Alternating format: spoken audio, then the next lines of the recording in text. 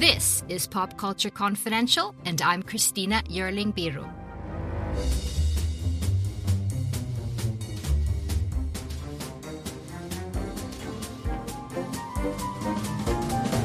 Taylor and Burton in Who's Afraid of Virginia Woolf, Hoffman and Streep in Kramer versus Kramer, Rowlands and Falk in A Woman Under the Influence, Johansson and Driver in Marriage Story, Bergman's Scenes from a Marriage.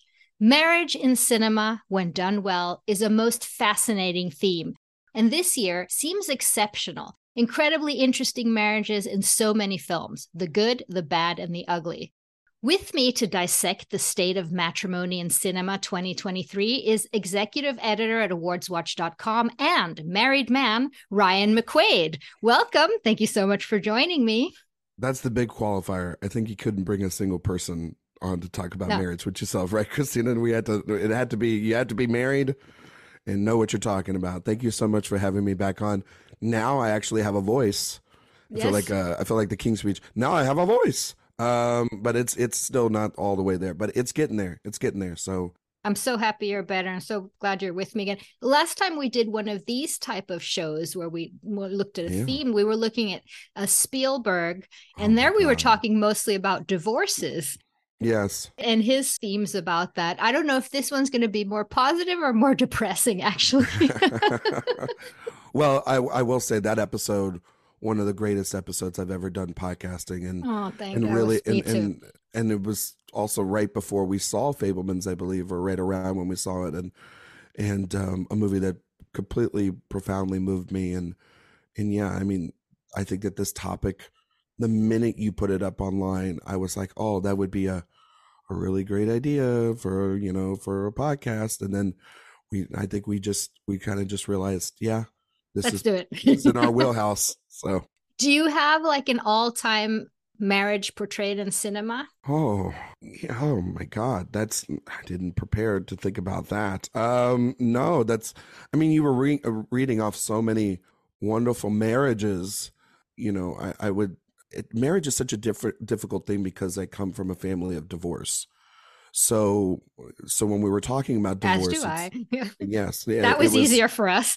That was very easier for us. I think that, marriage was, like when we talked about Catch Me If You Can, I even think like Boyhood, because that's a marriage that's already kind of established themselves as divorce, and it's two sections of the life. And that was very much how I was. Like, I go with my dad and I would have my separate experiences, and I would go with my mom, and I was 5 when they divorced, so I don't really know or have very many positive memories of their marriage because I was just so young. Mm-hmm. I remember certain things about obviously the divorce, but nothing that crippled my my sort of thoughts and feelings about my parents. But in terms of like in cinema, I mean, it's always, you mentioned, I think the one that is really maybe close to me in terms of a relationship, I guess, with my own marriage is a movie, and this might sound twisted, but Phantom Thread, because how and why that movie is so precious to me is because I think that movie perfectly illustrates power dynamics within a marriage, and especially if someone is completely creative. I mean, you're both in your marriage, you're two creatives, and I'm creative, but then there's the outsider's perspective, which is my wife, who is not in this field, and she has to settle me down, right? Or and then there's the way you take care of, the way Alma take care of him in the film, like literally with the mushrooms. It's literally taking the metaphor of I will strangle you to death to the ultimate degree with mushrooms. So but they also feed off each other, and then the way Alma's very protective of Reynolds' work with the Barbara Rose wedding.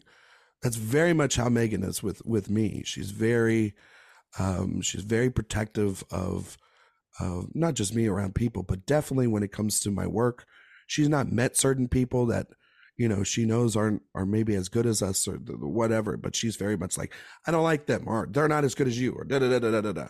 And there's that self-satisfaction, that smile. But I also think of like the final shot of Phantom Thread where, she's got him on his head on her knee, and she's still full in control because she is in control. That's what I love about that movie. She is in control, and Megan's very much in control of this household. So I may think I am, but there's no way in hell, in actual reality, that I am. So that's probably the best answer I got for you. Well, I have one up on you because I'm divorced and remarried. So I have that experience in a very good marriage now, but also with creatives, as you're saying. So I'm sure I can identify more with the types of movies you're talking about with two creatives and that sort of thing. But I was thinking about this, and the most beautiful marriage, strangely enough, that I always cry every single time is the first 15 minutes of Up. Because I think Yeah. that's the marriage that you wanted to have, right? I think that's the marriage of our grandparents Yes. and of the, yeah, right. It's the Yeah. perfect kind of marriage, right? And even though, I mean, of course, that's sad because they wanted to have children and couldn't, but still, the whole sort of beauty of that marriage, and when something bad happens and they can't have children, they continued following their dreams, and then he keeps those dreams alive after she's passed. That's such a beautiful little marriage. But Absolutely. No, oh my God. Now, it was funny recently. I was at the Middleburg Film Festival, and they were doing a tribute to Michael Giacchino because that's his music at the beginning oh of it. yes, And they play, and what they did for Up was the first like 10 minutes, and they showed it. They showed the video, and I was just like, okay, we're not doing this. It's like no, 10 o'clock in everyone the cried there. morning. Everyone, yes, everybody was in tears. It's so universal, the love there. Let's get into this year's crop of marriages in film. I just wanted to say that we're going to dive into these partnerships heavily, so there may be spoilers. I've identified some films this year, and there are a lot, and the really good ones that are Yeah. really about some interesting marriages, some terrible marriages, some good ones. But we have Maestro, we have Anatomy of a Fall, May December, Past Lives, documentary American Symphony, Killers of the Flower Moon, Zone of Interest, Ferrari has interesting marriage and relationships, Priscilla, Oppenheimer. I mean, these are a far cry from your standard sitcom marriages. These are something Yeah. different. But anything I missed off the bat before we get started here? No, I mean, no, I think that's a big enough list to start off with. But Well, what do you um, think this is? Is there a reason for this theme right now, or is it just a coincidence? I don't think it's a coincidence. I think artists are in their houses writing, and they're with their significant others, and we talk about artists having these personal projects over the last couple of years, but marriage playing such a dominant um, subject matter or force inside these projects makes total sense for a lot of directors that we haven't seen make movies. And also, marriages are complex and very different, and everyone has a different marriage. It's a different contract, than anyone else. Like your marriage is different than mine. So those are two stories. Those are two experiences. Those are two people. Those people are different. It makes for great drama, great comedy, great sadness in between. I think that, yeah, I think all the movies you mentioned are pretty close there to. I mean, like even something like "Are You There, God? It's Me, Margaret." That's like a perfect example of like marriage dynamics, but also then a chance to bring in religion or bring in, like you brought up Zone of Interest, to bring up, or Oppenheimer. Those are atrocities. Or Past Lives is to bring up, Past Lives is to bring up the past or to bring up unresolved feelings. Priscilla, a power dynamic. May December, definitely power dynamic. You know Yes. what I mean? Maestro, complete power dynamic. You know what I mean? So I think that they're absolutely fascinating. And then of course, like you're mentioning Anatomy of a Fall, which we'll talk about, but then that's kind of what the two artists conflict as well. So it's all different, right? It's unique. I don't know what your thoughts are. Do you feel like there's a reason for it? Is a common, this is obviously, I think, a giant common thread, but one very unexpected. I completely agree with you that it seems like something that's come out of this year where people are writing very, very personally. I recently did a show about that. Another big theme this year is about writers. And you Yes. can tell that people are specifically during COVID and after have been very much writing about themselves. And even though Bradley Cooper obviously isn't Lenny. It is, I'm sure that these are things that you can bring in your own experiences, your own relationships, going through that. There's something very personal about this. But let's talk about, because you already identified with your first examples there when we were talking about ourselves, the sort of creative partnership category that I think is quite strong here, both in with Bradley Cooper and Felicia Montalegre in the Lenny Bernstein movie Maestro, as well as something like Anatomy of a Fall, where you have two authors really competing almost, and the jealousy between them, and one that's really successful and one that obviously isn't. The sort of being married to a genius. What do you see in these films? Yeah, I mean, with Anatomy, you and I were at Telluride watching that together, and I think you and I were there was that courtroom scene, the transcript that is read to the courtroom, but we see happen in real life. The argument that happens between the husband and yeah, the fight that is like one of the scenes of the year, right? And I think you and I at one point about halfway through that conversation looked at each other and our mouths were on the floor because we were like we were sitting there like this is shockingly familiar. And I think anyone that's ever been creative knows how really there were daggers in those moments. Sort of the blaming of regret, when the regret is internalized within the oneself, to then blame the partner for that. It's like no. You were And the the reason. sacrifices I Yeah, have been all doing. Have you not been seeing that? seeing this, Yeah. and then but then also the poison of turning the child into the conversation and using time with your children as an excuse to not be able to fulfill your selfish artistic fantasies, and then use the hard work that got them all there, which is Sandra Hüller's character's work, to get there. There's obviously the idea of plagiarism, and lifting this story off of him, and it's so fascinating because I've seen the movie twice, and I go back to that scene, and I'm so on her side. Really, I am, and I have not wavered at all. Me neither, but so many people are. I totally relate with her because she acted. She did the work. She didn't hesitate. You know this as an artist and as a writer and as a person. There's no hesitation in what you're doing. If you have a plan, if you have an idea, you need to do it. And he had massive doubts, massive hesitation, but also she could have been there, and she was by her own account.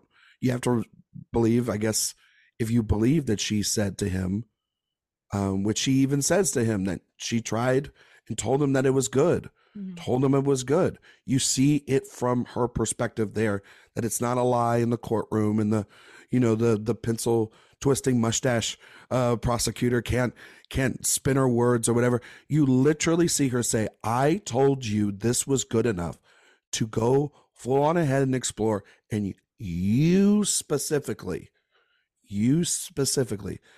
didn't do anything with it. So what am I supposed to do? Not sit there and see this great idea, this one idea from it? Yeah, and both sit there and suffer and have these arguments over and over again? Because as you know, Christina, you have to be able to fill the itch as an artist. And so I think that scene is so fascinating. And it feels like she was giving him the room if he wanted to, but he didn't take it. And this is a movie where you have that added thing of the guilt of something that's happened to a child. I mean, we've seen this in different marriage movies before, and how this really crushes a marriage if a child has died or gotten sick. And he kind of is using his guilt towards the child to not write and then spewing it on her. Yeah, I mean, which is an awful thing to do to a parent from my perspective. I almost felt like too that times the camera was focused like a little bit upright, like as if like Daniel was under a couch or something and watching this unfold. Oh, Like this is interesting. like this is a memory, but it's not really a memory because it's the first he's hearing it, but it almost as if like you're peeking in to see this conversation that starts. How does it always start, Christina? It always starts at dinner. It always starts at like the end of the day. It all starts with a glass of wine. It always starts with pleasantries. And it always something starts that way. completely arbitrary. It's not like Yes. someone walks in and says, we have to discuss what's going on with our child. I mean, it's mostly Exactly. like, pass the peas, you passed them wrong. But also too the idea of bringing up, and this is I think the same thing that happens in Maestro. There's a scene in Maestro during Thanksgiving, bringing up also the fight of the year. Yes, These two fights, but they are something that happens regularly in a marriage, where yes, you forgive or you forget or you move on, but when you're fighting with your spouse, you've been keeping a tally.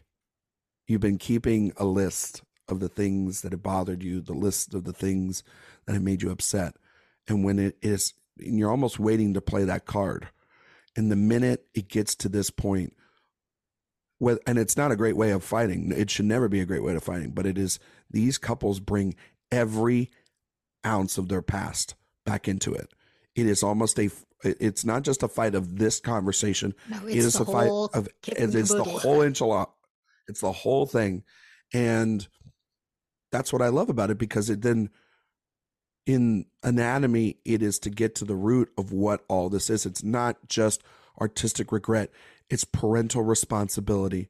It's what he feels he's done to Daniel and the burden that he has caused his son. And then choices, it around. Why are we living here? Yeah. And we should here. Why are we doing this? Why is he, he could be in school. You chose to teach him, but then turning it on Sandra and essentially saying like, you write and you pawn our child off to me. And she's like, the hell I do. And you're also saying that my time with him is not valuable. You could go right to hell for that. And so I've never seen her as the villain that some people, try just to make the fact that be. She has to listen to that 50 Cent thing and he has to rebuild that house for years and years. I'd be gone in a minute. No, but I mean, she completely has, I wouldn't say the moral high ground, but she definitely has the factual high ground when it comes to it, in terms of he's arguing out of emotion. She's arguing out of reality. Mm-hmm. And when you are arguing out of reality, then you are the sane person in the argument. When you're pointing out every little thing that makes sense, and this person is not listening to that specific point, but they're moving on to the next one, the person that's actually making sense is the one that is winning the fight. And that's been a case where I've been on both sides of that. So it's not like I've been caught in the same trap as well. I don't know about you, but I've been caught many times on both sides, and it's interesting to be on both sides of those arguments. And I want to get back to the sort of narcissistic genius maestro relationship there. Yeah. But I want to mention regarding this past lives, there's a relationship between two authors as well, or two playwrights. But what's so beautiful about that relationship is the husband there really understands that if she can't explore this past relationship that she has been starting to explore, their marriage won't work either. Her writing won't work. And that's what is quite amazing with that marriage. Yeah. And as for Christina past lives, I think back to when I talked to Celine Song about the film, and how the real villain of that movie is time and the body of water in between these two countries, and how she's leaving the love of her adolescence behind, and she's finding the love that is essentially her husband and her future. And I think that that's beautiful. And I agree with you. She does have to explore this. She has to, I wouldn't say get it out of her system, but she definitely needs to see what is there. because it'll be something that could linger and lead to regret and lead to arguments and whatnot. And I think they nip it in the bud right before it gets to that point. But a lot of like the third act is through John McGrath's perspective for me, in that there's that scene where he's in the bed and they're not arguing, but he's holding her and he's like basically telling her it's not a, I think it is a plead. It is a plead to tell her, I don't want you to forget about me. Right. I love you. I don't want you to leave me. And he's so insecure because that seems so exotic, and you chose me, this little, I can't, I don't know if I can compete with that. And he's a fish out of water in that moment. And he knows her. He knows her, but still there's a difference between, and that's just the difference between someone that is outside of Asian culture and knowing a lot of friends that have had to kind of had to settle in planned or marriages inside their own culture, because a lot of outsiders, white, Black, Latino couples that then, that one of the spouses is of those and the other is of Asian descent. It's very, even still of today, we would think, oh, we're such in a modern world. No, they're still rooted in tradition. And so there's always going to be, for that side of things, there's going to be anxiety, fear, that of this strong bond and connection that's still there 20 something years later could replace me. And then the minute he walks into the apartment, right before they walk, he's like, holy shit, this guy is like a sculpture. Yeah. This guy is like, he's a little like, man, like a little backpack and everything. And it's, tucked in shirt and everything, but it's like, I'm not going to be able to compete with this. Like, this is like, I almost laughed in that moment, because it's like, well, shit, I like, all I can worry about is that I trust her and she trusts me. But I love that he does that. Yeah, no. Another movie would have gone in a completely different direction. And he realizes that either we're going to fight about this for the rest of... But okay, Ryan, do you think the end of the movie, when she walks back on their block and it ends, do you think that he can sort of let that insecurity go? I think he can, because she walks back to him and her heart is broken because she knows it's over. But also that identification with her past, not that she's fallen madly in love with him again. No. The connection with her roots. The door closed. And so when the door closed, her heart is shattered. And the only one that's been able to pick it up and put it back together will be the real person that loves her. Because she didn't run after him, right? She didn't go back into the apartment and say, I got to go get after him. And it's a big Hollywood romantic comedy ending, right? She goes back to him because she's like, maybe it's almost like a little bit too of like, should I even have done this? Should I have tried to unlock this door, because it's only going to lead me to pain? And he's there to console her and basically say at the end, without saying anything, that I'm here, we'll be fine, you'll be stronger than this going forward. And then I just think about Song as the writer and director, and that this happened to her, more or less so. To be that vulnerable as a writer, to be able to put this in amazing. There. Talking with her, she's very open about speaking about these two relationships, but she's in complete peace. And we know this. She's at complete peace because she's with her husband. They're very happy together. So she ultimately, then we can judge that based off the character, that she will be happy, but she had to explore this, and he will be secure in knowing that there was never a doubt that he was leaving. I don't think that there was ever a doubt that she was leaving, but there was doubt in him, and those doubts are gone the minute she's in his arms. You know what I mean? And so I think it's beautiful. I think it's so just beautiful. It's beautiful. Let's go back to talk about the genius narcissist relationship. I mean, we've seen this type of marriage a lot. This is often sort of the artist, the Johnny Cash, We have a few here. We have that Maestro, of course, which is a fascinating marriage. Priscilla as well, of unequal relationship with someone who's really invested in their art. Talk about that trope. Oh man. I think I'll speak to Priscilla real quick. I feel like we're just dodging Maestro, but there will be a big Maestro talk. That's such a big a relationship. But Priscilla, I think, is such an interesting. That whole movie is framed from the idea of her in this relationship with Elvis. That's based off the Priscilla Presley's book. I think it's like Me and Elvis, I believe, or something like that. Yeah, Elvis and Me. Yeah. Elvis and Me. And what I found so interesting about Sofia Coppola's movie is the idea of being trapped within a marriage and being trapped and realizing that the dream of a marriage may not always be what you want it to be. And I think that she's trapped on this like Air Force base, this naval base or whatever, this military base, and with her family, and she's from the outside world. She's from America, but they're being trapped because of the war and everything going on. And she gets this taste of the outside world, which is Elvis. And, they start forming a bond, a relationship, and it's not sexual, but it is that of a connection.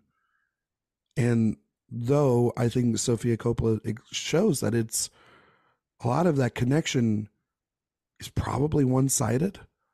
It's definitely from the vantage point of her wanting this, not necessarily Elvis knowing what he wants. I mean, he's a superstar at this point, the biggest superstar on the planet. And so she trades her familiar cage for a golden cage when she's trapped in Graceland.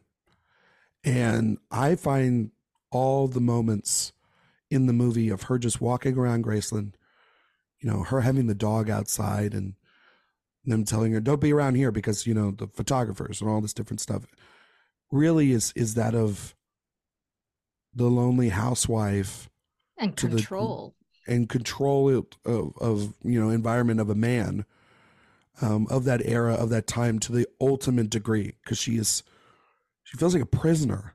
She doesn't feel like a wife. And then there's all the rumors, of course, of him cheating, and these are things that are not covered in Baz Luhrmann's film, and does not paint, I think, the prettiest picture of Elvis, because he was not the greatest person in the world. He was a very flawed man. And I say that as someone that is, I'm not like the biggest Elvis fan, but he's fascinating because he's like a lot of artists of that time when they were thrust into the world and manipulated by men who only saw money. These are like, like the Beatles or Michael Jackson or, the Supremes or anyone, even to a certain extent, like, modern pop stars, like, there are a ton that are always put in the spotlight too soon and manipulated for capitalistic purposes. And he was definitely one of those, but he was also a man of extreme fits of outrage since he lost his mom. He was trying to find a replacement for that. And I think he tried that with Priscilla, but he also still felt like that was property and that he could control her. And her liberation at the end is, it's a little quick, I think, in the film, but I get it. I understand it, that epiphany would happen so quickly. But I think also of the scene where she's trying to just pick out looks and clothes, and he tells her, no, this is what you're going to wear. More eyeshadow, makeup. This is how you're going to look. And it's that controlling dynamic of what the artist wants there. And she's not strong enough or old enough yet to push back. I'm Anne-Marie Kelly. Wild Precious Life is a podcast about dreaming big, digging in and connecting across distance, division, and loss. In each episode, I talk with prize-winning writers, musicians, and wanderers who remind all of us how we can make the most of the time we have. So meet me here. Let's walk and talk and dream and discover what it means to be wild, precious, and brave.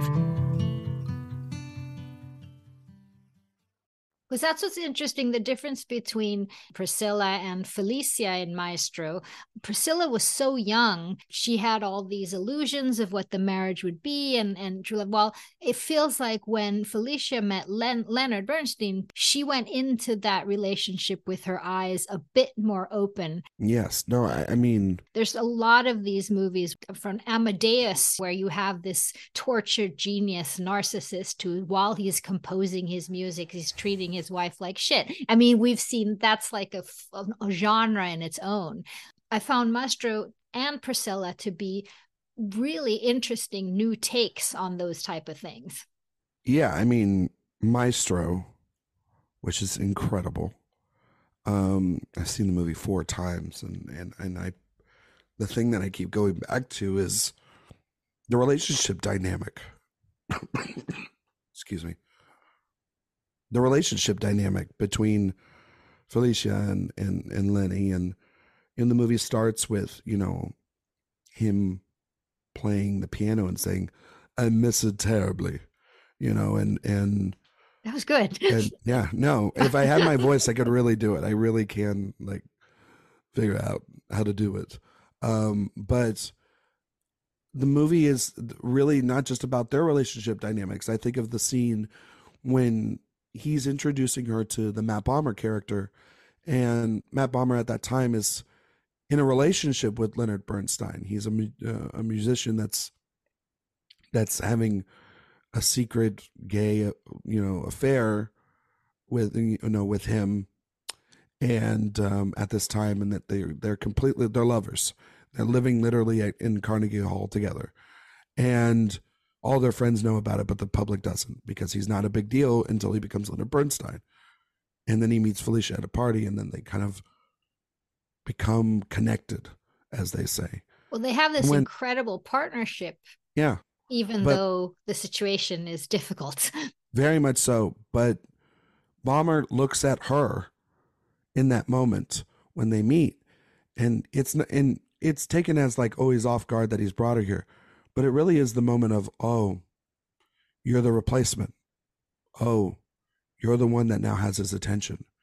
And it almost feels like I've been in your shoes before, and you, my dear, will be in my shoes very soon. Maybe it's not now, maybe it's later. It's definitely years later, but she does do that. And it's her own, it's to her own admission. It was my own arrogance to believe that she could cage these feelings of his. I mean, really, there's a sequence in the film when he is married and he's fully with her and everything, and he's sort of kind of given up the wild lifestyle that he had before. He's given up chasing men and everything, and he kind of tells her that he's losing the ability to have the urge to make music. And she goes, well, if you don't have summer in you, then you can't make music. And so if that is a part of you, you make the compromise. That is a movie and a marriage of compromises. But how many compromises can you make before you structurally damage something that you firmly love? But then also within all those damages, and that's the other thing that I find beautiful, is when she says it's like, when she goes to the Ely Cathedral. Right. She's going there after she's told him that she he's realizes vile. That's his big moment. But it's also not just that. She says that in the fight that he has no love in his heart, that he's a monster, essentially. And when she sees him perform at the highest of his powers, she says, there is no hate in your heart. She knows her husband. She knows that he is who he is, and she loves him, and he loves her. And when he hugs her, he missed her terribly as well. There's so much regret, but an understanding of we are made for each other. And then that leads to the doctor scene. Yeah. What I think is just devastating, because both of their lives break at that moment when they find out that she has cancer. And I mean, he's almost just as emotionally upset as she is. And it's quite beautiful. It is. It's really a beautiful, and even though it's a marriage completely beyond most of our regular people's comprehension, there is so many elements in this one as well. As we were talking about different fights before that we recognize things in, but here there are many things in terms of compromise that one can understand. I'm going to do a weird segue here from Priscilla to May, December, because talking about grooming and very young people who are sort of manipulated into a relationship. Let's talk about the marriage at the center of May, December, a movie that takes inspiration from the 90s Mary Kay Letourneau, the real story of the teacher who was in a relationship with, essentially raped her 13-year-old student. And then they had children and she went to jail and got out and they got married and had many children and many years together. Talk about how Todd Haynes portrays that marriage here. Well, I mean, he portrays it as normal as possible in the beginning. That a community is basically has a lie and a secret. I mean, when Natalie Portman shows up, she's the stirrer in the drink, right? Because the drink's fine, but let's stir it up and let's see what the drink turns into at that point. Because like when she's at the barbecue and one of their friends walk up and say, you know, you need to kind of like be kind to them. They're like pillars of this community and da da da da da da da. And as she's investigating it, you realize that like, yeah, and she manipulated Joe or put her tentacles into Joe when he was 13. And they had this sexual relationship that turned into her Gracie's tabloid thing played by Julianne Moore, that led to her going to jail, but also carrying Joe's baby, their first child.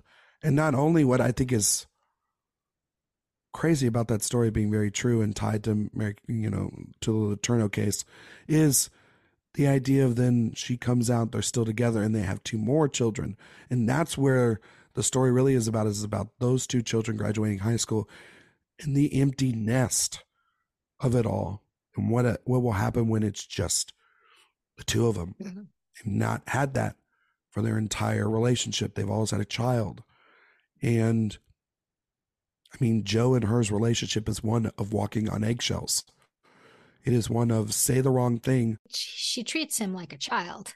Yes, but he's also like, I cannot say or do anything. No. Because like the cake thing is exactly why. He hears her cry about this cake. Somebody didn't want the order. And he says one word or something, right? At a line there. And she just stops crying and she turns like a snake on his throat. It almost feels like, what did you just say? And he went, and we, you know what I mean? Not you, but we, or something like that. And then it changes back into it. And how many times is probably Joe had to go sit down there, eat the same piece of damn cake to calm her down and look at her and be like, it's really good. It's really good. See the cake. We'll just eat it. It's not that bad. But then as Elizabeth, Natalie Portman's character, is unraveling Joe, he finally has those questions, and it leads to, again, another massive confrontation that I think is the influx of just the impasse of the movie, the big moment that we've all been leading up to, which is this idea of he wants to talk about it. They never have talked about it in the sort of 20 plus years about this relationship. And Christina, for me, I was broken watching Milton's performance as Joe here try to articulate, because he's never been allowed, you're right, he's never been allowed to articulate his feelings. He's still a child inside an adult body, and she's not allowed him to have a moment of just pure expression, right? Charles Melton said, who plays Joe, in an interview recently, something about how he realized how afraid the real Joe must have been, feeling that the right thing to do must be to, now we have a child, for me to stay here, and completely missing out on his adolescence. There's an incredible scene where he smokes his first joint ever with his son, and you realize he's done nothing of this, and the guilt he feels for being 13 years older than his kids. and just realizing that he's putting his kids out into the world now also with this history and everyone asking these questions, and seeing him slowly unravel is just so brilliantly done. I mean, it's one of my favorite movies of the year, but I find it chilling, torturous for Joe. Oh, yeah. To come to realize what he has missed, what he's been doing, and what actually happened to him. He's like coming out of a trauma, of a coma. He's like a fog is lifting as to what he's actually been manipulated to. Yeah, I mean, you talk about the joint scene when he's telling his son, I don't know if I'm creating a good memory for you or a bad memory for you, essentially. And something that, and his son, weirdly enough, in that moment, which is crazy. Like when you watch the film, really the kids are so aware of their situation. They're an older generation. So, or they're like a younger generation, but they feel older in the information that they probably know. They've probably gone through multiple things of bullying, or definitely don't take her last name. Definitely take probably a different last name or whatever, you know what I mean? Probably take his last name. And if so, we'll change their names probably in the future to separate from this. I mean, they get shit delivered to their in the mail frequently. But the kids feel, you would seem like at the beginning, they seem like they have normal lives and everything. Except for the kids from the first marriage. Yes. Yeah. The kids in the first marriage, they think that this is all crazy and nuts, and they have no relationship with these kids whatsoever. But that moment is really like a moment where it's like, oh my God, this kid is actually parenting his father, because they're almost in the same boat in terms of, if not his child is past him in terms of experiences. And I mean, there's the scene where Joe's with his father, and there's these uncomfortable silences because they've yet to still have that conversation. They've not talked about it. And not talked about it. So they're like, oh, empty nest. Okay, cool. Good for you. Or never talked about this, so I'm not going to, go any further than that. And then it leads to, I think, one of the lines of the year. If we are in love as we say we are, which is what Joe is saying. Like, if we're telling everyone that we love each other, why can we not have a 100% honest conversation? And Gracie's ass just takes it to 11, leaves the room, and we don't see them again together the rest of the film. We could probably assume that there's a compromise, and unfortunately Joe probably goes back right into the trance that Gracie has created, because she's super manipulative and she's super controlling and she's calculated. There's no way that she's not. Based off the final interaction that she has with Portman, she's definitely in control of all the narratives. But I mean, she also is a deflector of blame as well. She goes, who is the boss? Who is the boss? Basically, like, you asked for this. And which is taken literally from an interview exactly that Letourneau had. And it's bone chilling. It's a bone chilling, like, reveal. And then Joe is essentially manipulated by the Natalie Portman character as well. She is. She does do that. He is very much manipulated by her, and manipulated by, again, essentially, I mean, they're the same age, but he's still a young man. Like, she knows he has no other experiences. No, she knows that. She's not stupid, but she's having a sexual relationship with him, for all this stuff. And he, once again, is so vulnerable and naive, and just is like, I thought you actually wanted to be with me. And she's like, this is what grown-ups do. And that's another line. And it's like, Sammy Birch's screenplay is just filled with hilarious lines, but then scorchers. And that is one where every time I've seen it with an audience, you hear at least one person go, ooh. Yeah. Ooh. But it's the summation of Joe, where it's like, he's not an adult, right, and he's being manipulated by pretty much everything around him, new or old. And it's completely heartbreaking. Let's talk about Ernst and Molly Yeah. in Killers of the Flower Moon. What do you make of that relationship? I mean, that's the big controversy, I think, of the film, right? Is the Ernest and Molly Burkhart storyline, because that's what the film was recentered around, this marriage. And I know people have been like, the depiction of like, is it give enough time for Lily to have her moments? Does it give too much of a, does it give sympathy to Leo's character? I don't think so. I think that it shows that, for me at least, this is how I interpret it. Maybe you interpret it different, Christina. It showed that Ernest did love her, but how manipulative he was by his uncle.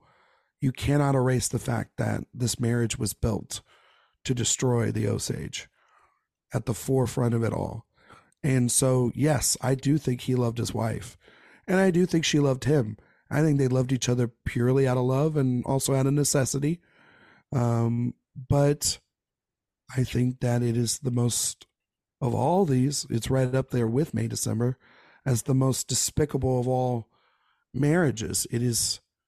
He is making love with her and having children and kissing her and all this different stuff, and then allowing her sisters and mother to die. Poisoning her. And poisoning her. I mean, the whole poisoning sequence, and him being so blind and never stand up, too cowardly. He's a coward. That's ultimately what he is. He's an easily manipulated coward. And Molly falls victim to that. But then also she has her own moments of like, I'm not putting up with this, when she goes to Washington, when she's there at the trial, or she's listening to him, say that he's going to flip and join back with King, with De Niro. And I think at that point she realizes this has all just been bullshit. It's all been kind of lies. And that moment where she's with him finally, and she asks him about what were you giving me? What were in those jars? And he's been trying to tell the truth, but he still can't tell the truth to her. It's just, he can't do it. It's heartbreaking, but it's also because you want them, because it feels like they had a connection, but it's also like, essentially also he's a dangerous man. He's a dangerous man because he's a puppet on a string for his uncle. And I find it symbolic of the whole. I think so too. The whole history of what America has done to the. I mean, the silence, the manipulation, the murder, the cowardness. It's a symbol of everything. I find in the center of that marriage. Yeah, I think it's a sleight of hand, right? It really is. Like, he loves money, so the idea of a sleight of hand, right? Where we're over here. I love you. We have a family, we have a house, we have kids. But really what's going on is I'm taking all your money.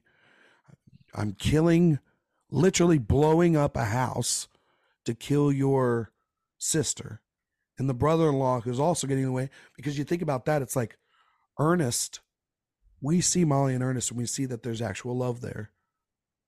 Whether or not it's complicated love, there's no question about it. It's complicated love. When we see Jason Isbell, who you had a great interview with here on your show, we see his character's perspective. There is no love there. It's all a show. You know what I mean? And it calls into question then to the audience, which is worse, what Ernest is doing or what Isbell's character is doing? And I think both are terrible. I think the conclusion is whatever these white guys are doing is terrible. There's a separate character that's wife dies. He inherits 2 children, and he basically goes and says, is it better to adopt them or kill them? Yeah, like, if I adopt them and they somehow end up dead, do I get their money? And the guy's like, it sounds like you're just saying you're going to murder them the minute you adopt them. He's like, well, not if I can't get the money, which is sick. It's absolutely sick, but that's what the whole film and the whole tragedy is.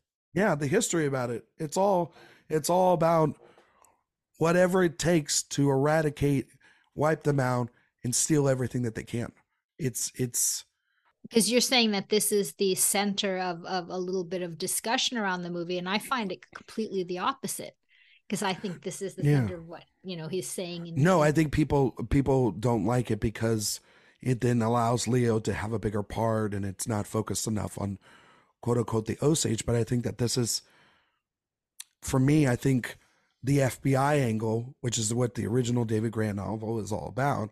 I think that would have been a terrible mistake to just make this a thriller. I think that, though it is kind of like a thriller in that sense, make it more of a procedural rather than making it about a character study or a marriage study between these two people, and using that marriage to branch off the metaphor of everything. Because as all these atrocities are happening to the Kyle family, it's also happening to everybody else. That's why they keep moving. That's why it keeps happening, and and there's no justice being done. Meanwhile, De Niro is the one orchestrating this with DiCaprio as his kind of flunky to be the smile in front of the camera, but the devil behind it. And I think that it's, at a certain point by the end, there is no real resolution because the powerful always stay powerful, and they find a way to manipulate and slither into the cracks that they want to get into. And it's a travesty. It's a tragedy. That's why, people are like, well, it's the movie's so long, or it shows too much of these two guys. It's like, they are the perpetrators of why this tragedy exists. You need to show what they did. And if you don't understand that, then you're only getting also one side. Now, I know that there's been some criticisms over, is Lily a lead or supporting, and does she get enough time? I think she does, because the actions of what they do completely render her speechless, unconscious, and through what we see in her tremendous performance is the effects that this evil has on her and everyone in her community. And I just think, I think Scorsese nailed it with this thing.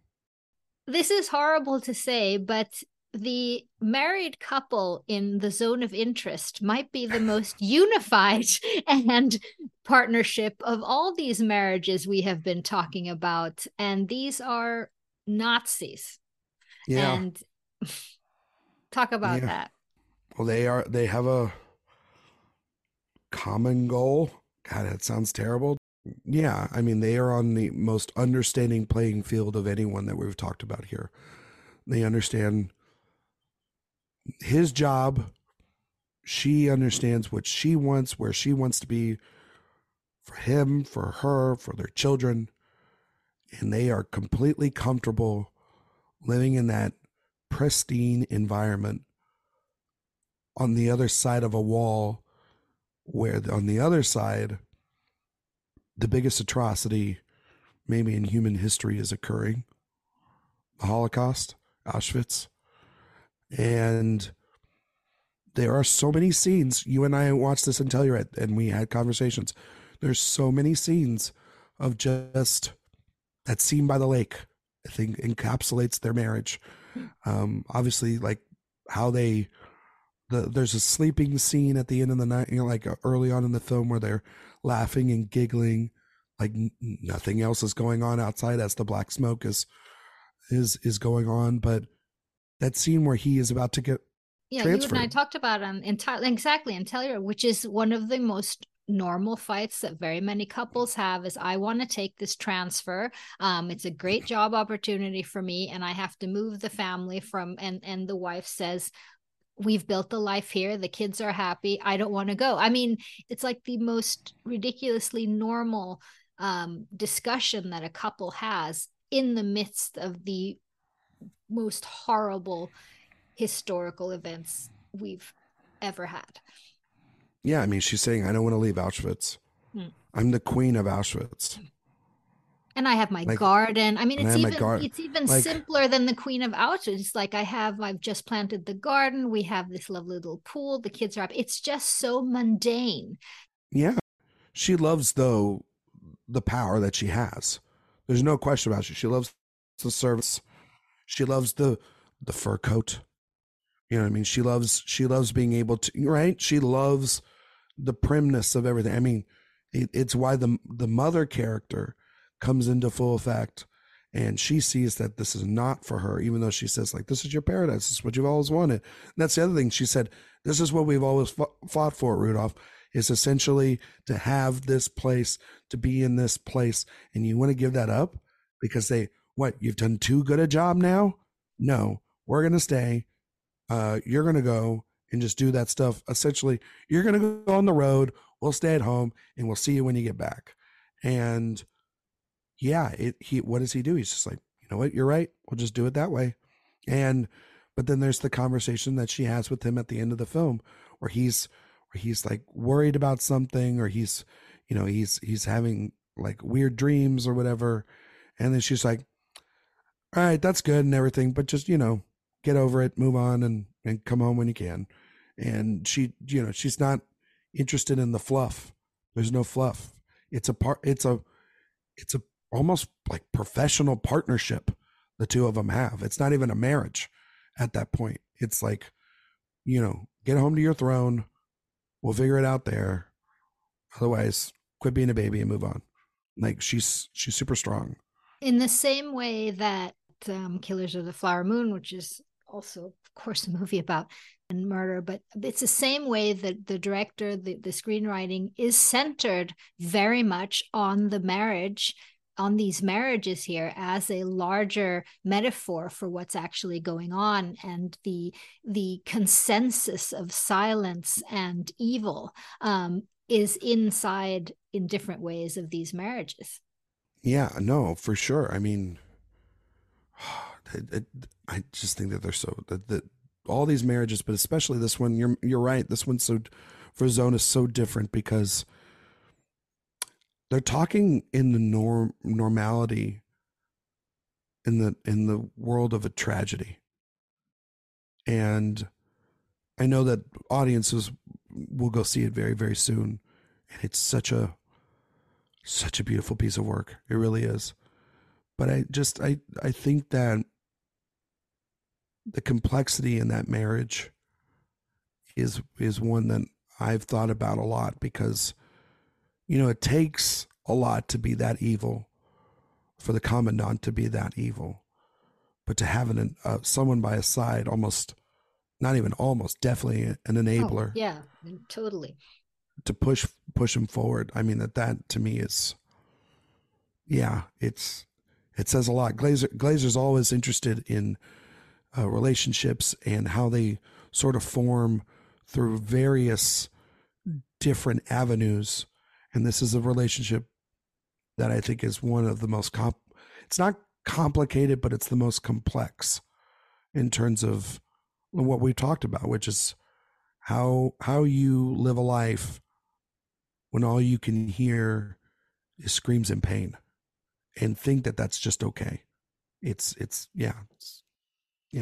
and how it doesn't take a toll on your marriage. How are you okay with it?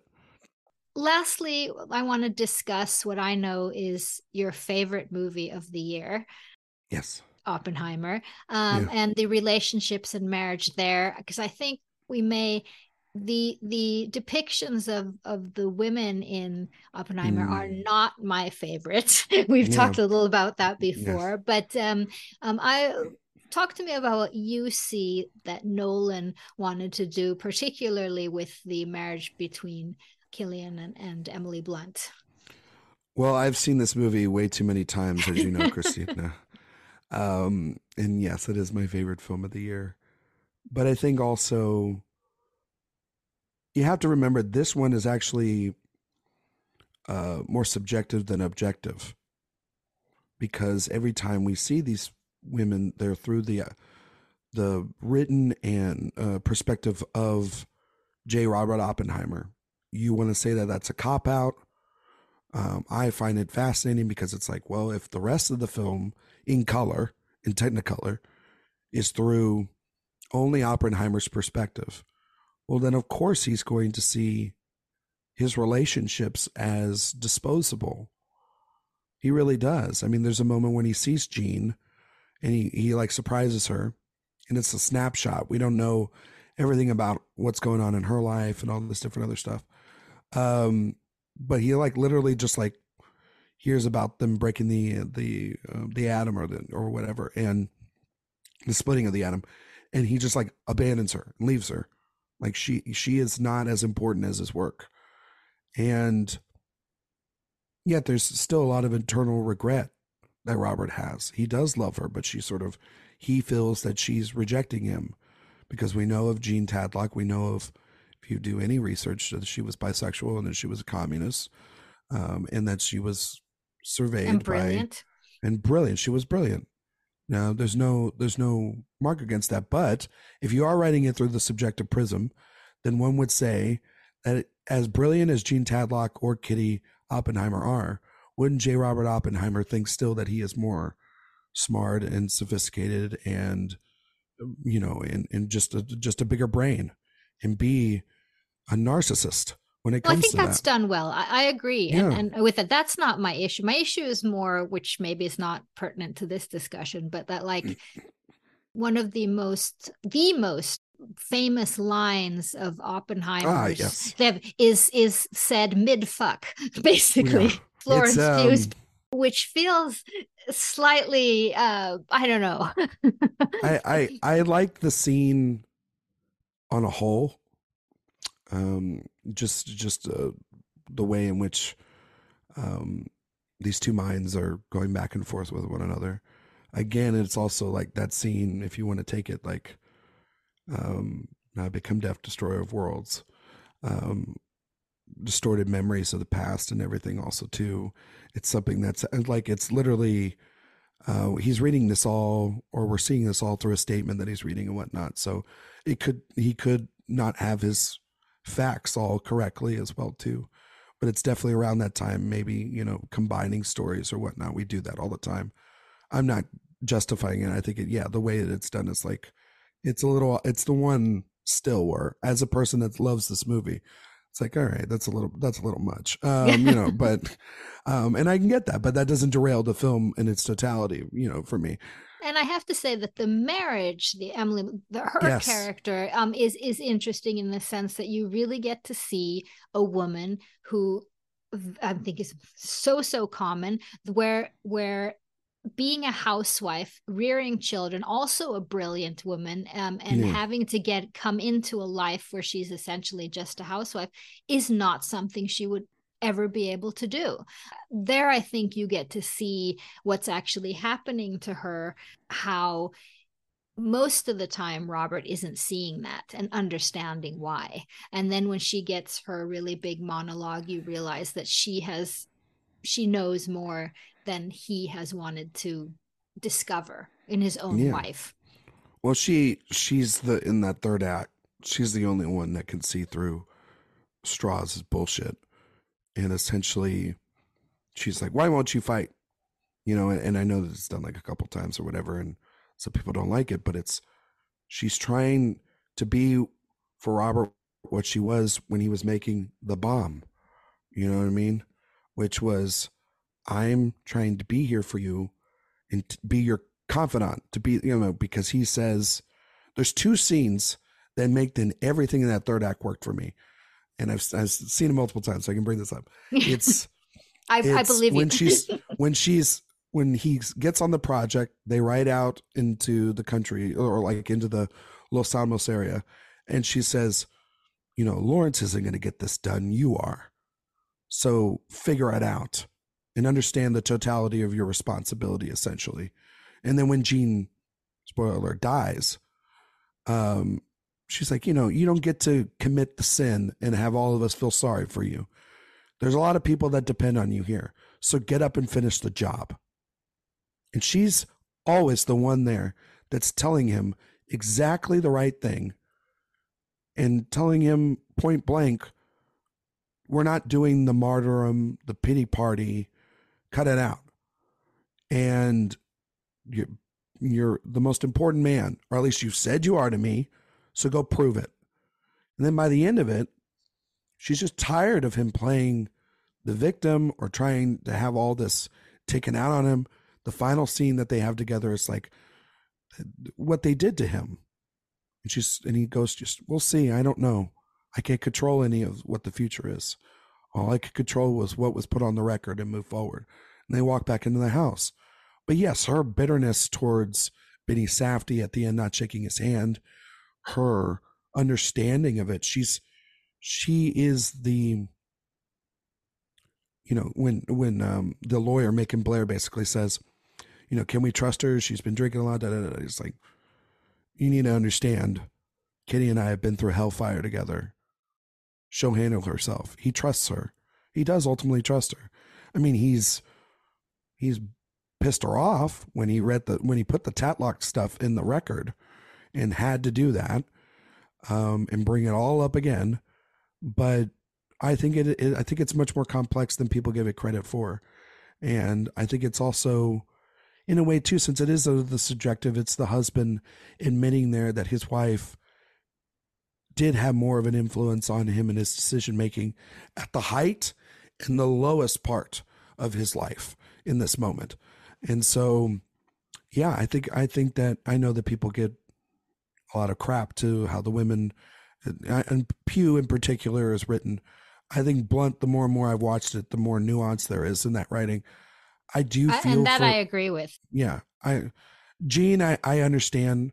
I think that there's a scene or two that could have been added, that could have added some more levity or understanding. I think that there's a couple of things, even in their, post, like their naked scene or whatever. There's the dialogue there is really good, and then her death is that of the mystery that we always know about her. But it's the couple of scenes before where I think that, like, yeah, I would have liked to be able to see that relationship just blossom a little bit more. But yeah, I think Kitty and Robert's relationship is there's more than what's on the page. Particularly since we know historically, and as well, we hear it in the movie so many times, what an important person Tatlock was for him.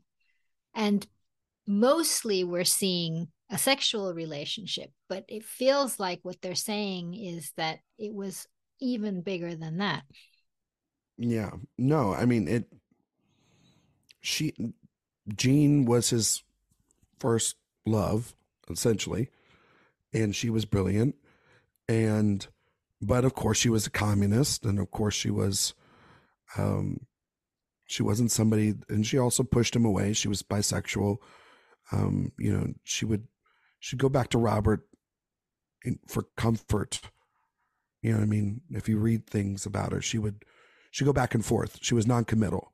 And then, of course, he knocks up Emily Blunt in a relationship, which is what we know about Robert Oppenheimer, which is sort of he's a genius, and he, slept with multiple women, because, I mean, he's literally sleeping with one of the wives, who's like one of the heads of the committee that picked everyone for the project, and there's like a kind of a throwaway, I wouldn't say a joke, but like a statement about that in the third act of the film. But yeah, no, I think that, again, that relationship could have been explored more, but there is also the ramifications of what that relationship does on their marriage that makes it worth it enough. Yeah, and in the trial as well. I mean, in the trial. Not just to the marriage, but to history. I will say, I know that people think that it's so weird to have that visual. Oh, that visual's the best. Yeah, the visual of him naked and her on him, and Blunt's sort of perspective of how that would be. Of course, that's how I think a wife or anyone would feel in that moment. It's very rare for Nolan to use nudity at all, sexual situations. So I think when he does do it, there's a purpose behind it. And this is of the director that thinks that everything, in his movies is very purposeful. I don't think that sex scene that they initially have, you're right. The last bit of it makes sense, but the rest of it is very much, because we only see sex with Jean. We don't see any of it with Kitty. And it almost feels as if that's the sexual relationship, an exposable relationship. And this is the personal, professional one with Kitty, if that makes sense. Like there's a difference between the two. What's and the we see that through domestic Robert's one? The children, yes, the crying. The other but one is the bomb, so to speak. Yes, but we could see the love affair and all that too for Robert, or we could see, but we see the one with Jean, I think, because it means a lot to him. He names the Trinity test after her. Yeah, you know what I mean? she's So, weird. So he doesn't name it after Kitty. So it's kind of interesting.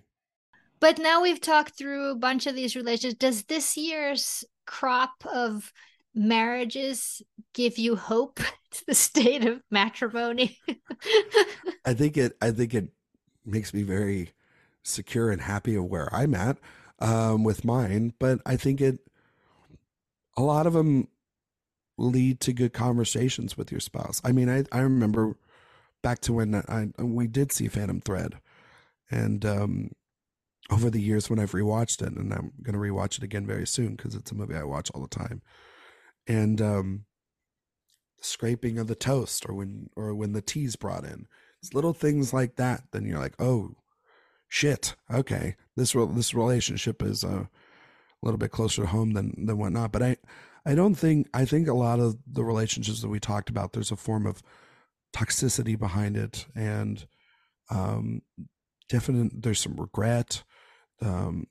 People are scared to speak, and so I would hope, though, that maybe relationships are a little bit more like past lives, which is one that is that of open conversation and deep understanding of the other person that you're married to, your partner.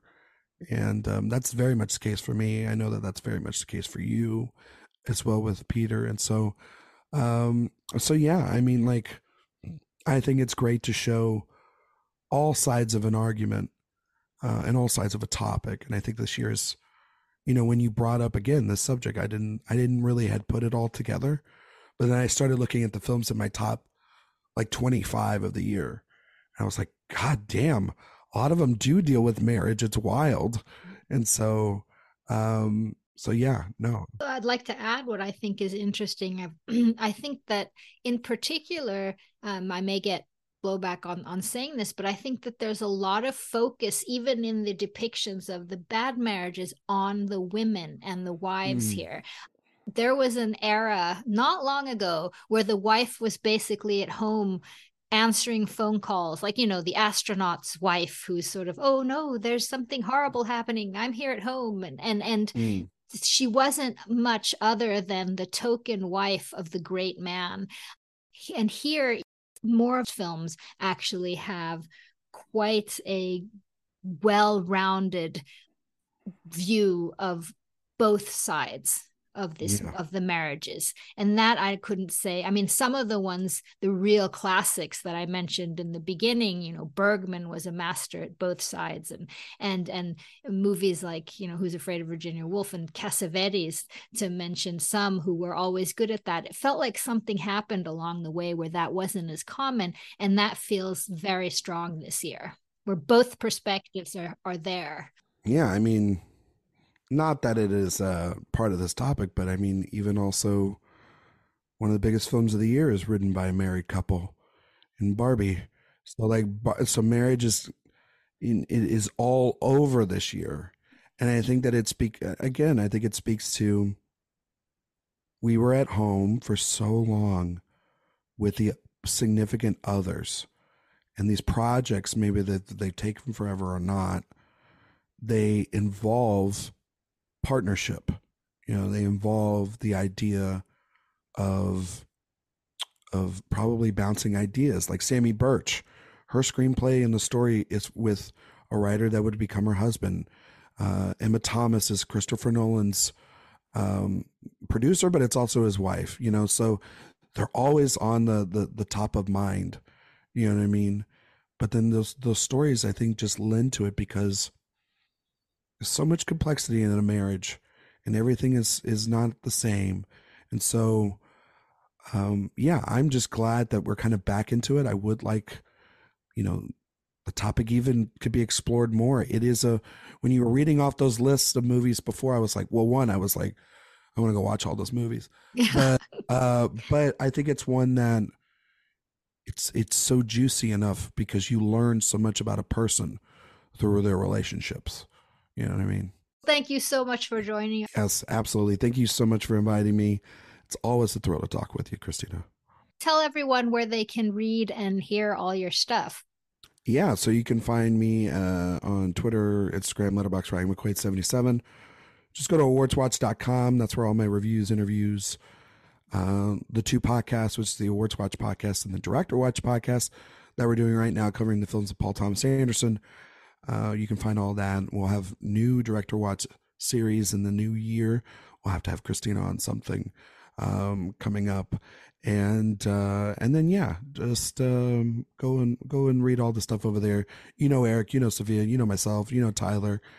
We love coming on the show, and we love being a part of Christina's life whenever she decides to have us on. It's always a thrill. Same way. It's a lovely marriage. Yes. Thank you so much, Ryan. Thank you, Christina. You've got questions, we've got answers.